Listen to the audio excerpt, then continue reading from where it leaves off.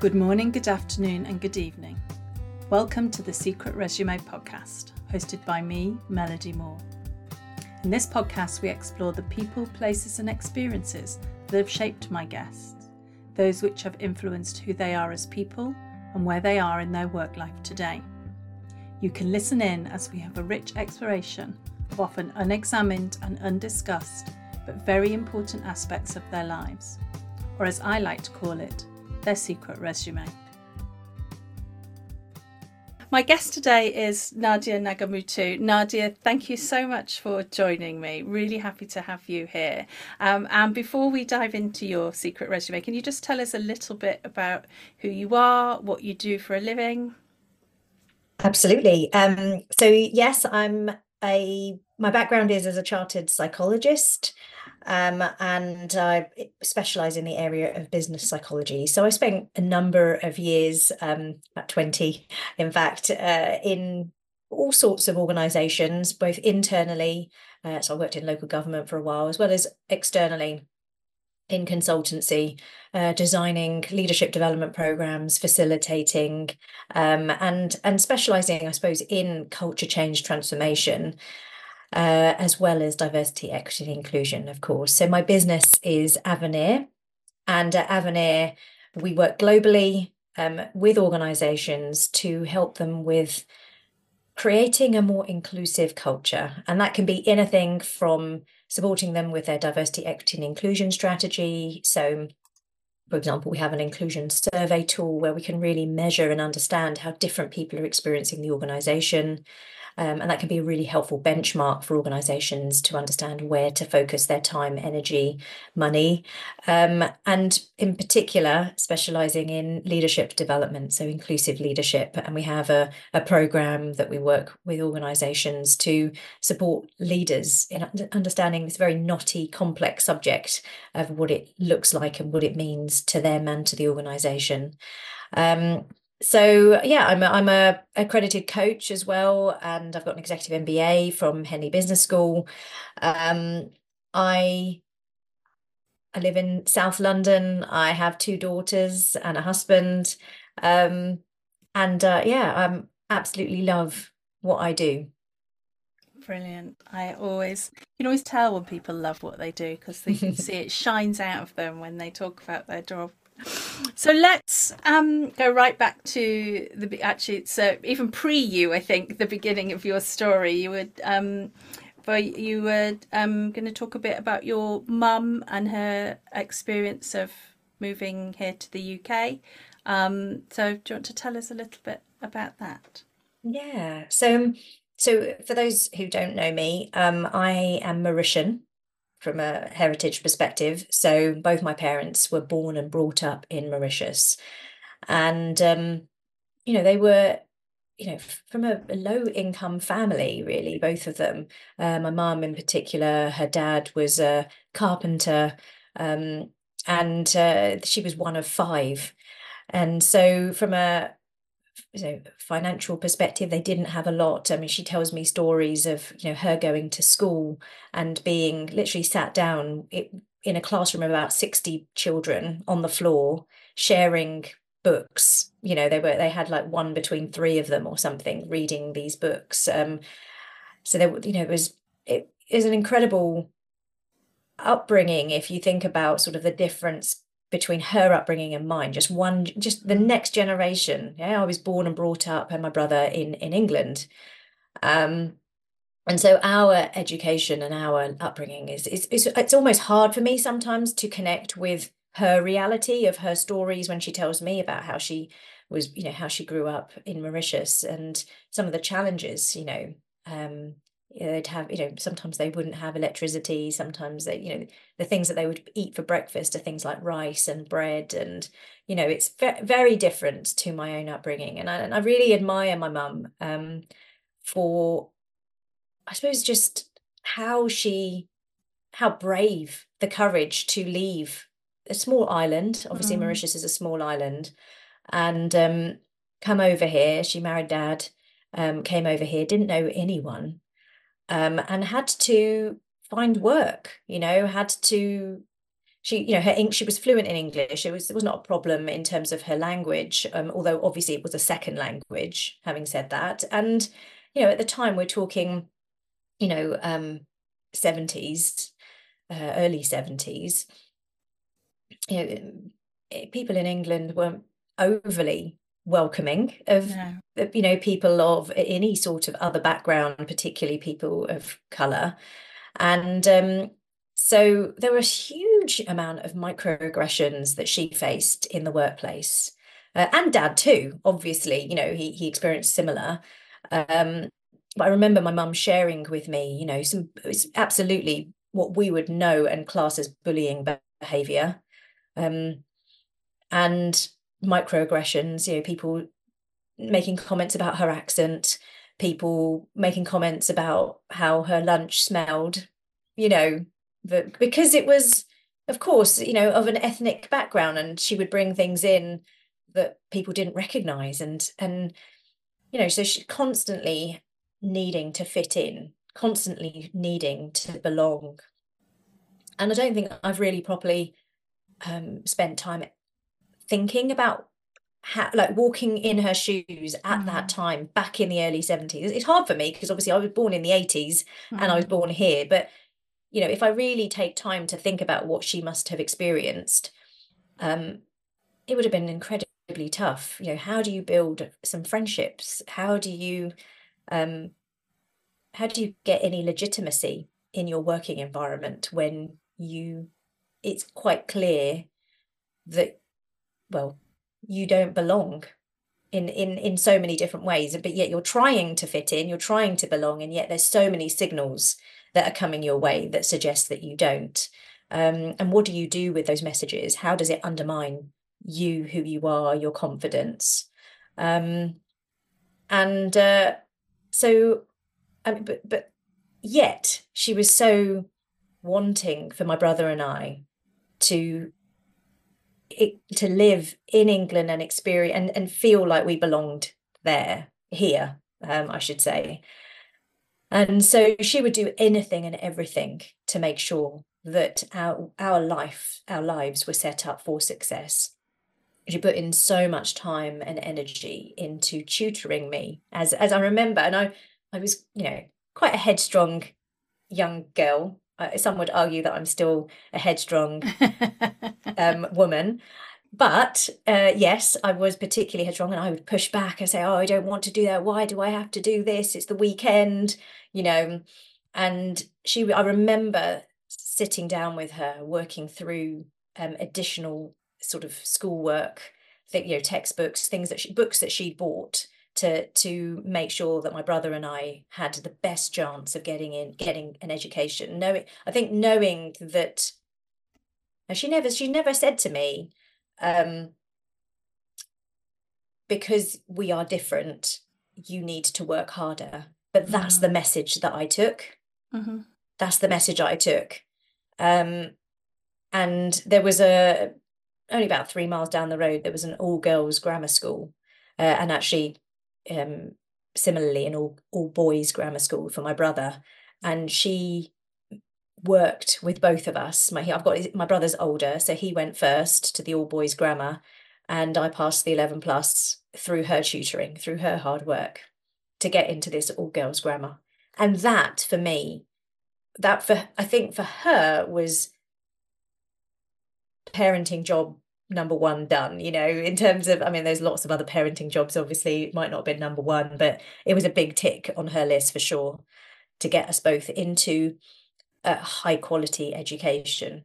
So, and I think so important because of our minority background, for her to feel that actually she's given us the best chance in life.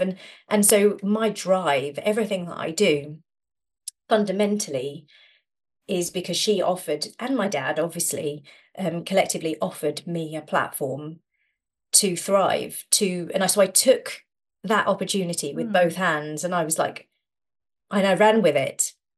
So yeah, that's my one of my key drivers in life is to make it worth it, if that makes sense. Like all that effort and time and Mm. what my mum did to coming over from England, everything that she went through, kind of feel like it's my duty to make the most, to do something worthy with Yeah. my life, Yeah. so that I can say to her, it was worth it. Mm-hmm. Thank you. And do you feel it is? Do you have that sense of satisfaction? You know what? In my 40s now, early 40s, have to say, um, it's so rewarding to look at what, and I rarely do it, I have to say, and people are always stopping me going, Nadia, it's amazing what you're doing. It's amazing what you've done. And I very rarely would stop and pat myself on the back. But when someone like you has just asked me, I have to, with all honesty, say, yes, I'm so proud of, I suppose, all those little things that I've done, which have accumulated over time, you know. So from my undergraduate degree, my postgraduate degree in occupational psychology, my MBA, you know, which I won a scholarship for. So it was a fully paid scholarship sponsored by the Financial Times and Henley Business School. And you know, setting up Avenir, uh, generating clients and income, you know, actually clients who keep coming back because they enjoy working with us, they trust us, all of that. Those, I call them little things because I don't really stop and think, well, because it's, to me, it's just normal, it's just what happens. I put in the hard work, and you know, people want to work with us, and it's wonderful. But I don't stop to think, like writing the book, it's I just did it, you know, I decided, and I cracked on and did it. But if I do stop and answer a question like that, I'll be like, yeah, I do hope that I've made every moment count and I've contributed to something bigger, which is my ultimate drive, to contribute to something bigger than me. It's, you know, I'm a small, tiny cog in a big system. But I do believe that even the smallest of cogs can make a big difference with continual work and effort. And that's what I do every day. That's why I wake up at, you know, in the morning, sometimes at silly o'clock in the morning on a Saturday and Sunday before the kids wake up, so that I can put in a few hours, because I believe very strongly and passionately that creating a more inclusive workplace and inclusive society is, it matters. And your parents, are they still around? What do they think of what you're doing? Um, yes, they are. Yeah. In fact, that's where my two daughters are today, because it's school holidays. They, you know, I think they're proud. I hope they're proud. They, I suppose, in a way, sometimes don't quite understand what I do, not fully. But let's face it, I don't, you know, even my husband doesn't fully know No. what I do. And I quite honestly don't really know what he does. All I see is two screens and spreadsheets and numbers. He's an accountant. So um, do we really know what anyone else does apart from, you know, what we do? So uh, I think that I don't know whether they quite understand how the impact of their journey in life. I've never told them specifically, because of you, and partly, but you know, that this has driven me to do what I'm currently doing. Um, yeah. So maybe if they knew that, they could understand a little bit more about my drive. I think sometimes it comes a bit sort of, because I my mum used to call me her little tornado when I was like in my sort of teenage early 20s. Like I would and I haven't stopped. And that's the thing, like, so I know that I can be a little bit overwhelming to some who have a bit more take it easy nature about them, and a bit more of a, you know, time is plentiful. And I'm very much a oh, we don't have, there's so much to No, do. it's not. There's so much to do in such little time. And I've got all these things I want to cram in. And so hence I can be a little bit sort of like, okay, Nadia's in the room. Let's get stuff done. I know it can be a pitfall, and I suppose in my 40s, I can appreciate how and have learned to navigate that as well, and tone it down when I need to. But at the same time, what my parents see is just me working, kids, juggling. Like I drop off, I'm at my desk, and then I'm picking up, and then I'm dropping to a club, and then I'm back at my desk, and then, and in between I'm doing the shopping, I'm, cooking dinner, and, managing a house. And yeah, I think they think that there's more than 24 hours in my day. You probably wish that there were. So tell me about then. So you went to the girls' grammar school. You said that was a predominantly white school. Yeah. At the time, we're talking 1992, when I was first started high school, and it was predominantly, it's absolutely. So I was just finished actually 5-year term as governor there at that same high school. Nice. So I wanted to give back. And my goodness, has the demographic changed. But 1992, I was one of 3 ethnic minority girls. It's an all-girls school, so ethnic minority girls in a sea of white middle class. And yeah, it was tough in a number of ways. Constantly feeling like I had to try to fit in. Maybe even not quite having a full voice in the room because of it, I would say. But definitely, I wasn't shy to put up my hand. I would, contribute in class. But there was certainly groups of girls where I didn't really feel comfortable. They had something in common that was definitely not something that I had in common with them. And I don't think I quite put, I was obviously 12, 13, 14, wouldn't quite put my finger on it at the time, but I just knew I wasn't comfortable. And I didn't feel accepted necessarily. And I felt that a few times in my life. But I suppose for sure, school is a unique place and unique time in your life where you can really, and it's a hard time because you're a teenager and you're uncomfortable in yourself anyway, and you still don't really know who you are. But yeah, I did my absolute best to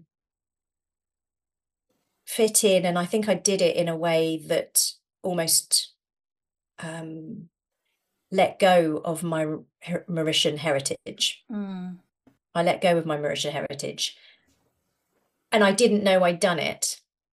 So it was completely unconscious, but I was so wanting to assimilate to this white environment that I just ignored and thought, well, if I just ignore the fact that I have brown skin, then maybe that will help me to belong. And bizarrely, and this is a very strange story as I say it out loud, but I didn't realize what I had done and how much I'd let go of my, I'm going to say brownness, and I just mean, just me as a Mauritian woman, until my early 30s. So I just did not associate with being an ethnic minority for about 15 to 20 years of my life. And I say that with a smile because it is a bit strange. But I just didn't want to. I didn't want to, because if I acknowledge my difference, then that means that people will see me differently, and I just wanted people to see me like everyone else.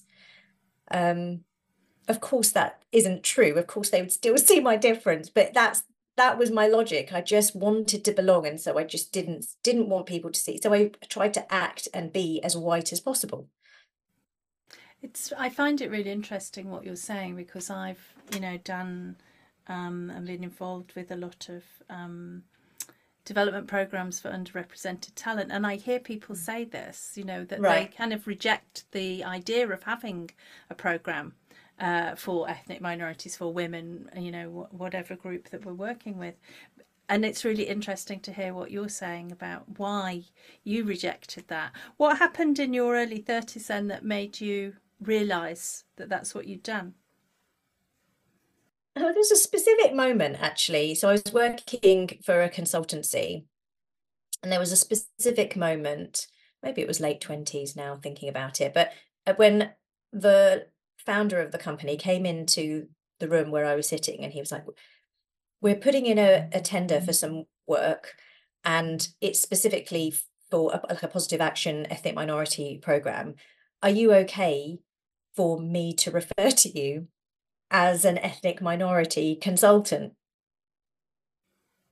And it really took me aback, because I paused for a moment, and it seems strange, but because I'd let go of that part of my identity, I actually had to process what he was saying and say, well, yes, because I am. But it felt so uncomfortable for me to acknowledge it. And it was that moment that I realized that I had completely let go of that part of my identity. But I didn't do anything about it at that point. I was just like, oh, that was Mm. interesting. Hmm. And then into my 30s, did I have further conversations as I started to get more into diversity, equity, and inclusion, my mid 30s, very much so, which was kind of around the time when I was doing my executive MBAs. There was other conversations coming out. And it's only when I've entered really having these conversations around difference, around race and racism, uh, around terms like coconut. Mm. Yeah, so you're brown on the outside, white on the inside. Obviously, a derogatory term. It's not Mm-hmm. I don't refer to anyone like that or myself, but just as I've come across these terms Yeah. and concepts, have I realised? So it's been a gradual process. It wasn't like a significant moment, but it's just several conversations. Was like suddenly realised this is what I've been doing. This is what I've done. And what Um, did that look like? You said you kind of, you know, denied your ethnicity, or denied it to yourself, it sounds like. So, mm, what does that look like in practice? Well, how were you, how did you start behaving differently? And how have you started or have you started behaving differently now that you're in a different headspace around it? yeah. Um, it's probably subtle.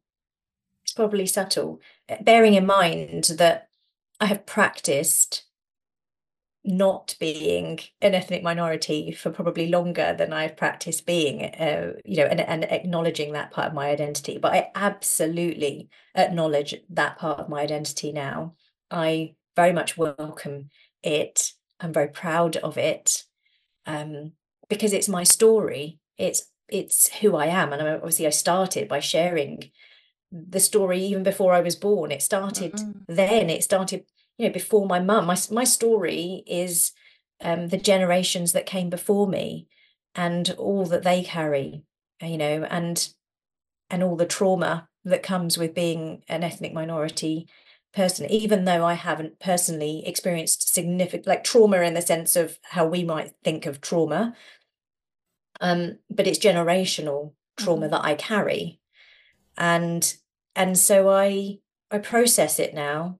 I've done a lot more, obviously, reading as a diversity, equity, and inclusion practitioner, professional. Of course, I've done so. I have an understanding of how my ethnicity influences and impacts how the world interacts with me, and so it's constantly there now. It's constant. So because I'm so attuned to that part of who I am.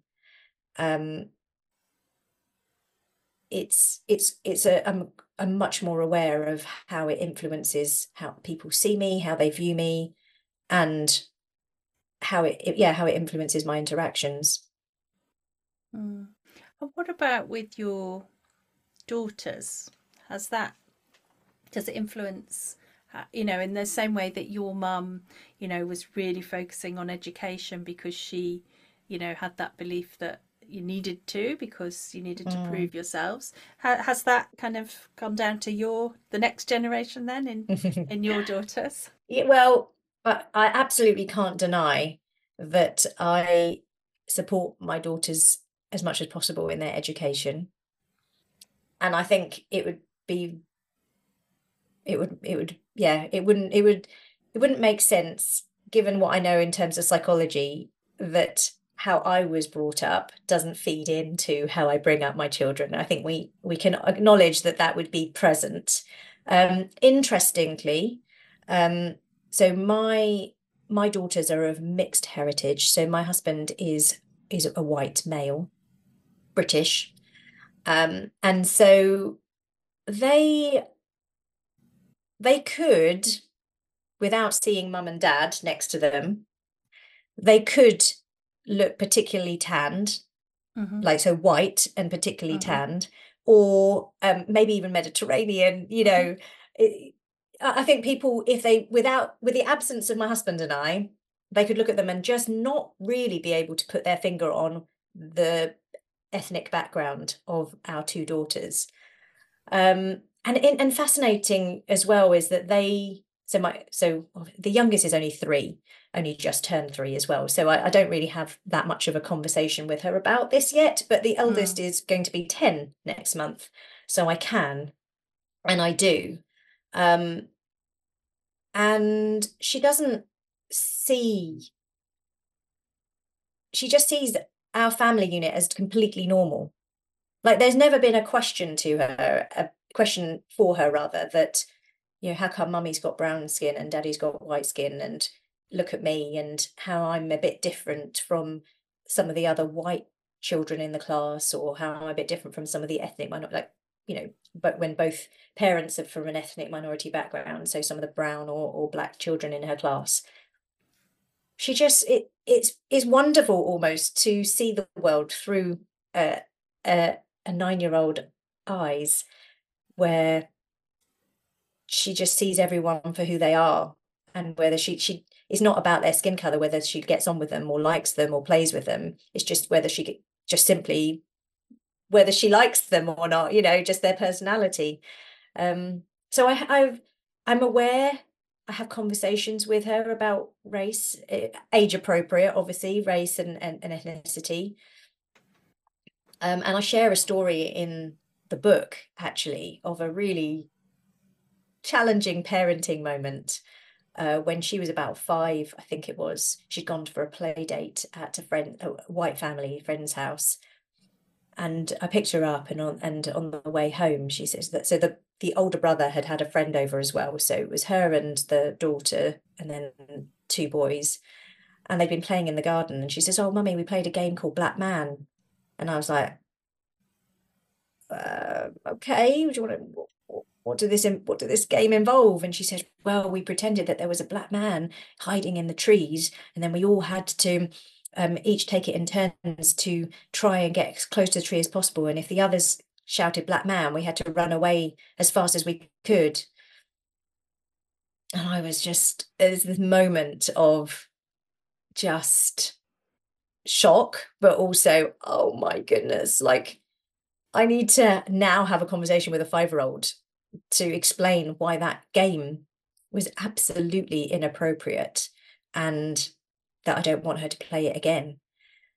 So we have had moments like that where I have addressed things where it's been clear, or moments where I look at on the TV or in a film and I say, what's absent in this film? What's absent? What aren't you seeing? So I try to help her look at the world with a critical eye. What who are the bad characters in this book? How are they depicted? And it's not all about ethnicity and race. It's obviously about gender. It's about, representatively what we're seeing in children's TV programs and books. And it's got much, much better. Yeah. But of course, we're not just reading the most contemporary books, we're reading some of the old classics too. So I think it's really important to have those conversations, so that she can recognize and understand her heritage and how it's beautiful. You know, she's a beautiful mix of heritage, and that she can be proud of that. Yeah. So we started talking about your daughter. We were planning to anyway. So that was when you first set up your company, yes? That around the time that you had her. So yeah, so I had her in January 2014, and I set up Avenir in January 2015. And so, had you gone back to work in that time, or was this a sort of post maternity leave setting up the business? How did that work? Yeah, so so it's fascinating you asked this. There's a story here. So 5 months after having her, I was looking for a new opportunity. I'd been working in my current organization, the local authority, for about 4.5 years. And I was thinking, actually, I'd like a change. And a friend of mine saw this advert. It'd come her way, with 2 days left until the applications closed, to apply for a scholarship to do an executive MBA at Henley Business School. And I was breastfeeding still. I was sleep deprived. But she was like, you need to do this. This is you. Do it. Apply. Try. So my husband came home on a Friday night. The deadline was Sunday. And I said, I think I'm going to do something a bit silly. But I'd like to try. And he asked me to write an article about sort of what was the most limiting thing to female progression. And I already had the answer. I already kind of had thought about what my essay would say. So I just bashed it out over a 48-hour period, including the application form, getting references. It was a bit, my husband took little one and then kept bringing her back so I could feed her. And then I just put her back in his arms and he went off. And yeah, and then the next week I found out I'd won the scholarship. And so I started that in October 2014 when she was 10 months. And I thought, gosh, you know what, maybe this isn't the right time to move companies as well. This is a lot. I've got a small baby and I'm starting executive MBA. Let me just stay where I am. But when I went back to work, I found that my position that they'd given me was 2 grades lower than when I left. Well, now, legally, they could do it because over the years that I'd worked in this particular organization, they promoted me, but never officially promoted me. So I'd always got these short-term contract, covering maternity, that sort of thing. So my contract said I was sort of 4 grades lower than when I'd left. And so when they brought me back 2 grades lower than when I'd left, they thought, well, it's still better than where you started. And I was like, yeah, but I wasn't happy. And me being, as I've mentioned, quite a headstrong individual, as I was just like, I think I can do this by myself. So I spoke to my husband and I was like, I think I'm just going to quit my job and set up my own company. And you know what? I say this to many people about my husband. He is one of the most supportive people in my life. He is. And for every crazy moment where I've gone, I think I'm going to do this, he's gone, okay, what do you need? And so that's how Avenir was born. 1 year after my baby. And it's actually a third baby now for me, as you can probably imagine. The book is a fourth. So, and what does Avenir mean? So with my Mauritian heritage, which is sort of speaking a dialect of French, I have a real affinity for French. I did French A-level as well. So in French, avenir means future.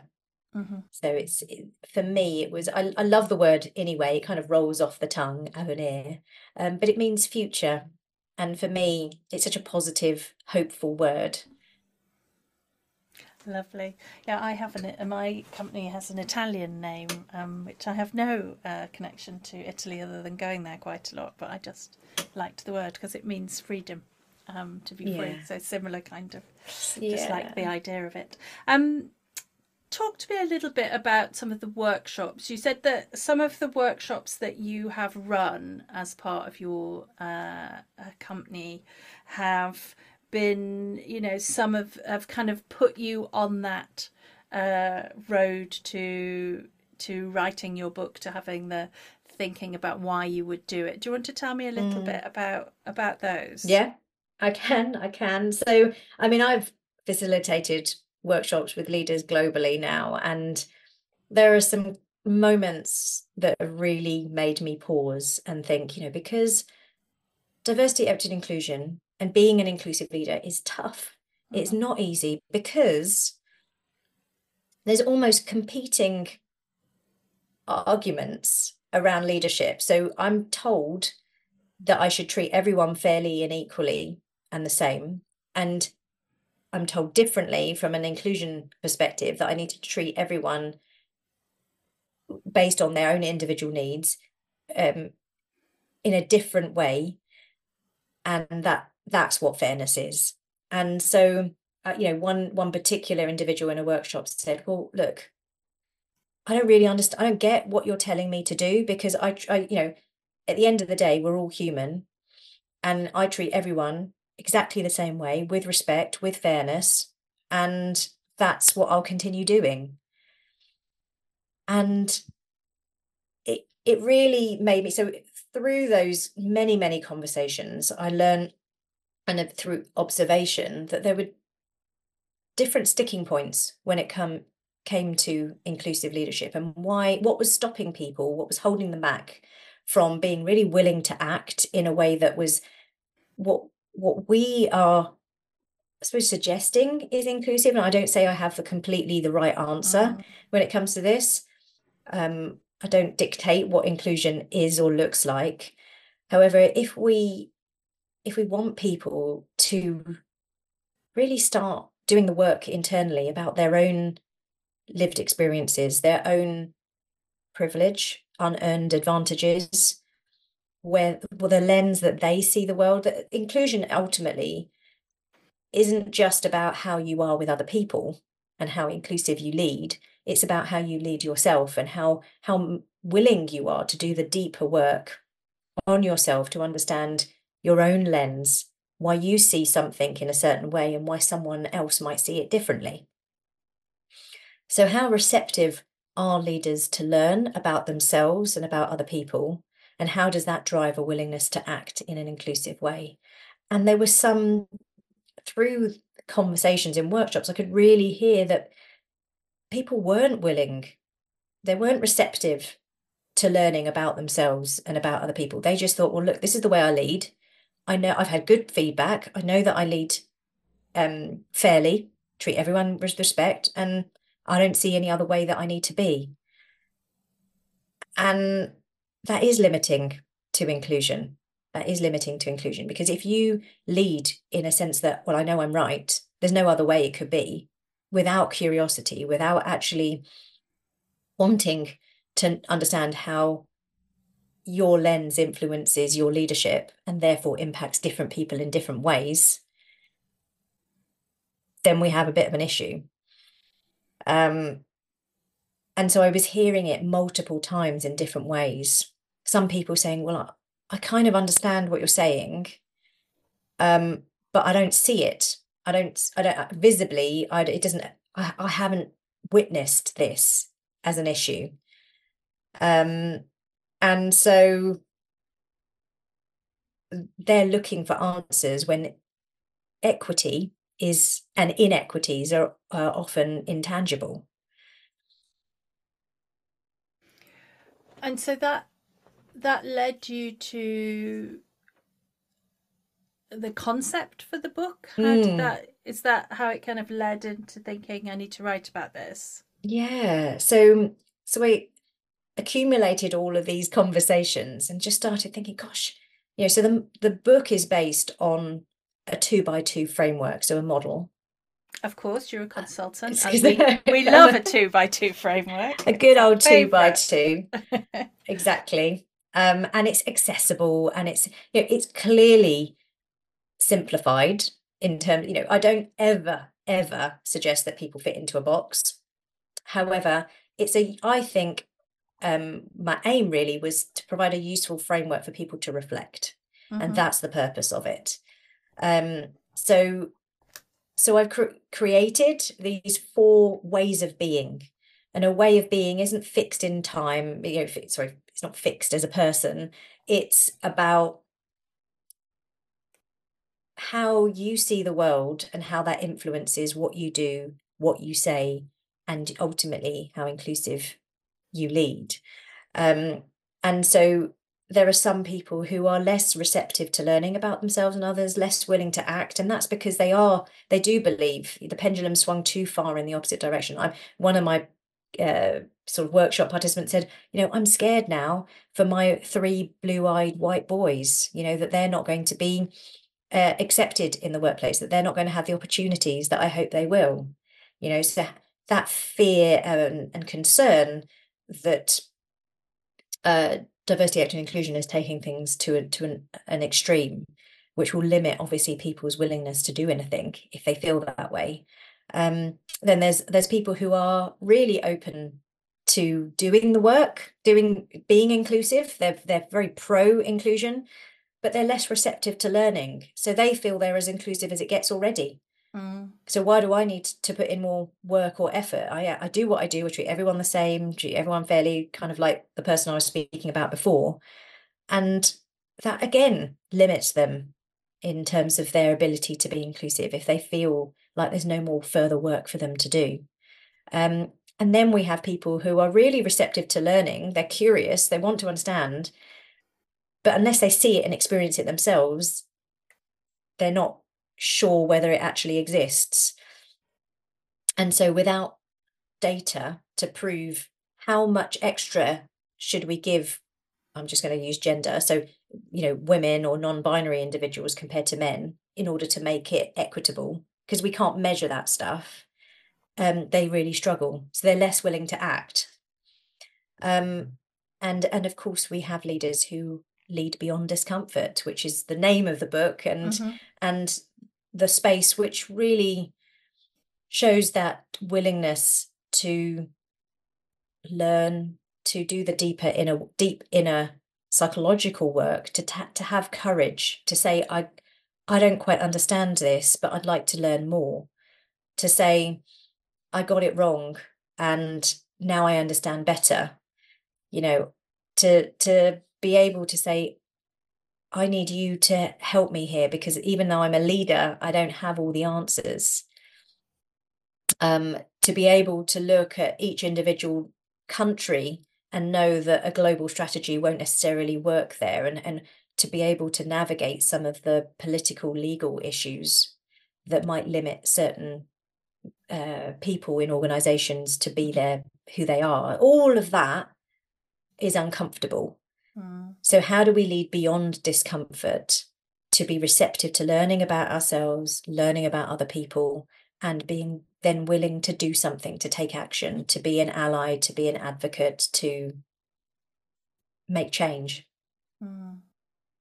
Do you have thoughts? It may be in the book, maybe not. Maybe you've got some thoughts on, the where people are more in the there is no issue here. Perhaps more in the I don't want to. I don't think there's a need. What organize? That's where organisations think think really struggle. Do you have a thought of how you can approach those people, or if you should even?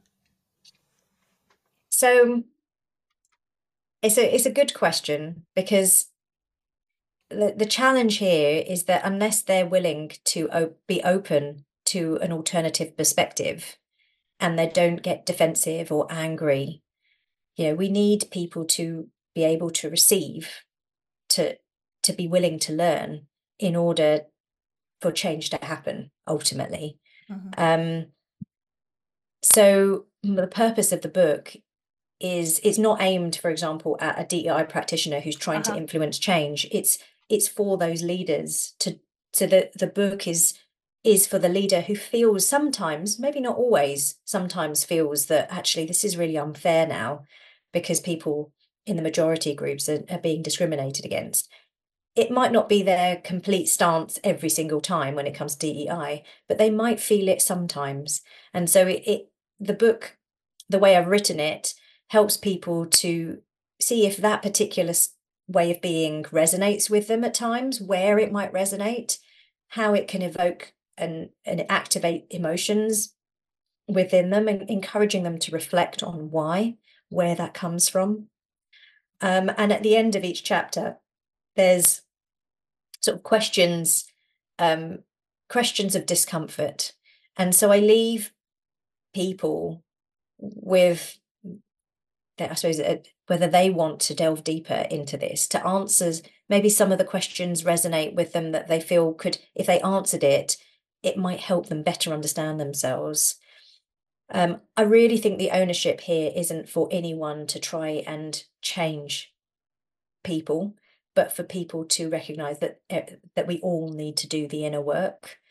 And I hope I hope that it serves that purpose, and that people do read it with that in mind. This isn't about judging people about what's right and wrong, what's more inclusive, what's not inclusive. This is about really supporting people to understand how some of their belief systems, their values might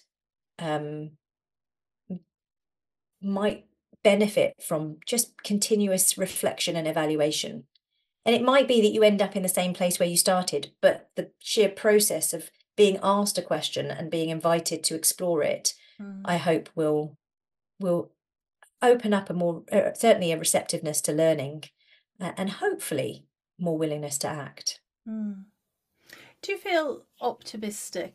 There's a lot of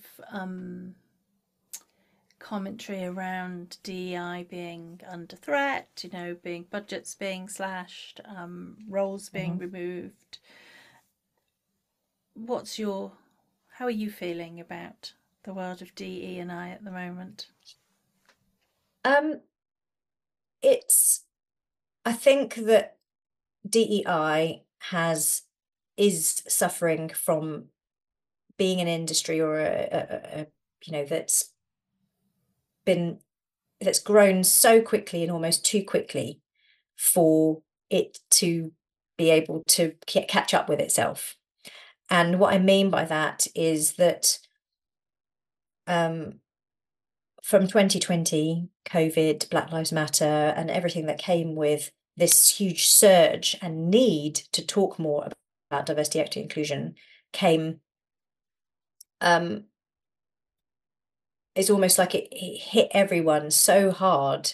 It's like probably in your face, diversity, equity, inclusion. It is everywhere. It's spoken about everywhere, and people then get fatigued with that sort of thing. Not only do they get fatigued, but the message gets delivered potentially in a way that isn't managed as well. So we have so many people entering the space. People who had a completely different background. So I had obviously an occupational psychology, business background already, specializing in leadership development and culture change and all of that. So I wasn't new to the area, but we have had people completely new to the area. And I'm not, some of them are fantastic, but not all of them are fantastic, and not all of them have been driving the same message and with as much care as it probably needed to. This is not an easy topic. It's not an easy conversation to have with anyone. It typically brings up a huge host of emotions. It can bring up defensiveness, anger, frustration. And there needs to be someone who is adept and skilled at being able to navigate that. And I think that that's probably where some of the issues lies now. So in a way, it's sort of like a rebalancing itself. It probably grew too quickly initially, and now we're sort of just getting to a balance. So I think the good DEI practitioners those who are really making substantial change that's measurable and very clear, and creating these more inclusive workplaces and societies. I think that that's clear, and that work will continue. Yeah, I agree. Oh, good. Yeah, I agree. I think what I see happening is that, particularly you were talking about people feeling fearful, and I see a lot of almost trying to make people fearful, and no one's going to operate in a different way from a place of fear and being judged. Exactly. And there's too much of that, I think, and not enough of dialogue, really, realistically. Yeah, exactly. Thank you so much. That's really loved hearing so much about your. I'm absolutely desperate to read it now. It's going to be that's out in March. Oh, Do you have thank a you. date in March that It's coming out? it's the 26th of March. 26th of March. Okay, fantastic.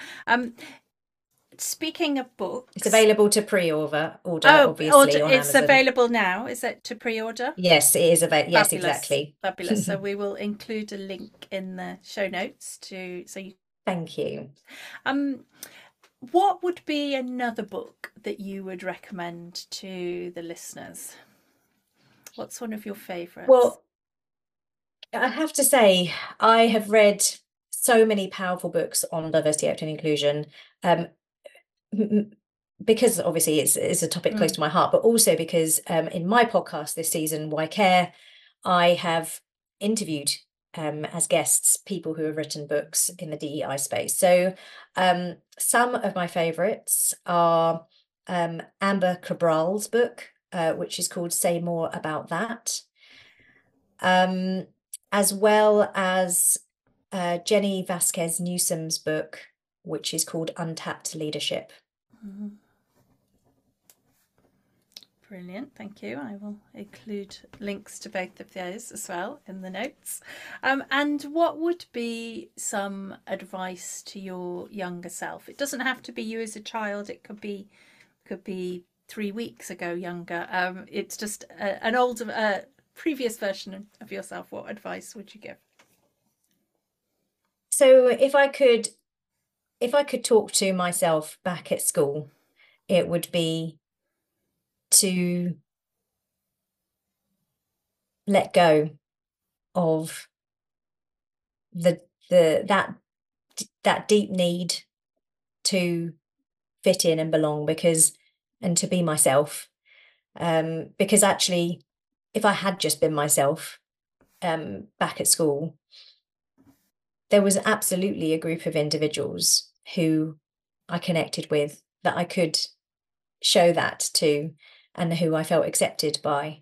And yeah, it's so much easier said than done, of course. But just to give that word of encouragement that I will find myself, that I will feel confident in who I am. And if I could have got that sooner, that would have been amazing. But obviously it wouldn't make me the person I am today if I hadn't had that experience. So. Yeah, there's that whole sliding doors thing. If you changed something in the past, exactly, you wouldn't be where you are.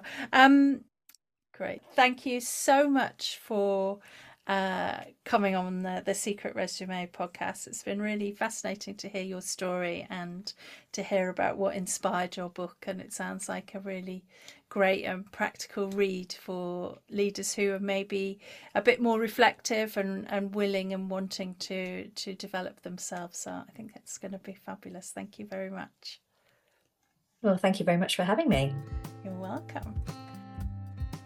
This podcast is brought to you by Liberare Consulting, with editing provided by Hawkins Social.